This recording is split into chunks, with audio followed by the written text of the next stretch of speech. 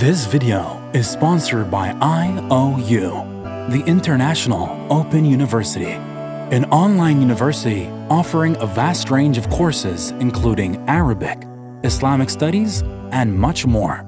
All courses are compliant with Quran and Sunnah, which means you no longer need to make sacrifices in your deen to get a degree. You learn directly from the experts at any time and from any place. Forget about crazy university fees. IOU makes education affordable. Register before September the 1st and get an exclusive 10% discount. Link is in the description box below. Bismillah.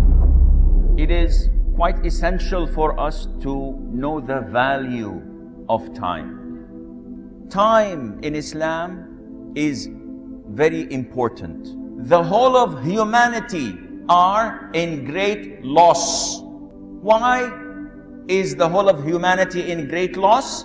Simply because they have lost the meaning and the use of time. And the majority of us are in great heedlessness.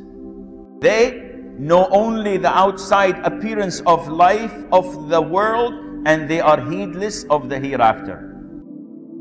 The Prophet ﷺ said that there are two blessings from Allah Azza wa Jal upon the humans that many people do not make the most of and thus lose out. What are they? Good health and free time. He says, ﷺ, the son of Adam will not be dismissed from before his Lord on the day of resurrection until he's been questioned about 5 things. What are the questions? His life and how he spent it, his youth and how he used it, his wealth and how he earned it, and in what did he spend it on, and how he acted upon what he acquired of knowledge. The Prophet said, alayhi salatu wasalam, make the most of 5 things before 5 others. Make the most of life before your death, health before sickness, free time before becoming busy, your youth before old age, and your wealth before your poverty. Al-Hasan al-Basri says, O son of Adam, you are merely a number of days. Every time a day goes by, some of you is gone away. He said, I met people who were so protective on their time more than their money. Why? Because when an hour of your life goes by, it will never come back. Keep in mind that the shaitan has tactics in killing your time. That's why when it comes to good, productive stuff that benefits you in the hereafter and even in this world, he casts boredom and laziness on you. Be alert for such tactics and know how to deal with them. If it's something vain or sinful, the shaitan puts joy to it. And that's one of the traps of the shaitan.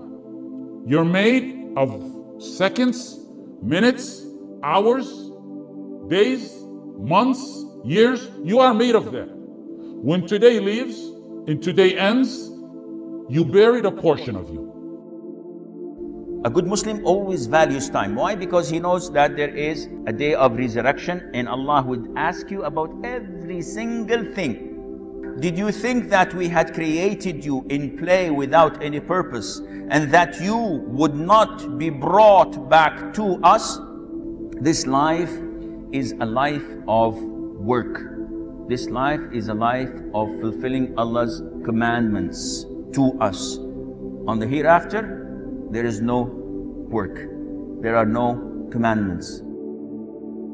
The countdown has started the day you were born. Time is ticking away.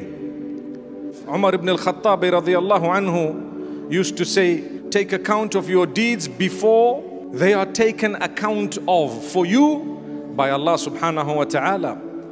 So before I arrive on the day of judgment, wherein I will have to meet with Allah and answer to Allah and communicate directly with Allah subhanahu wa ta'ala, I need to take stock of my deeds.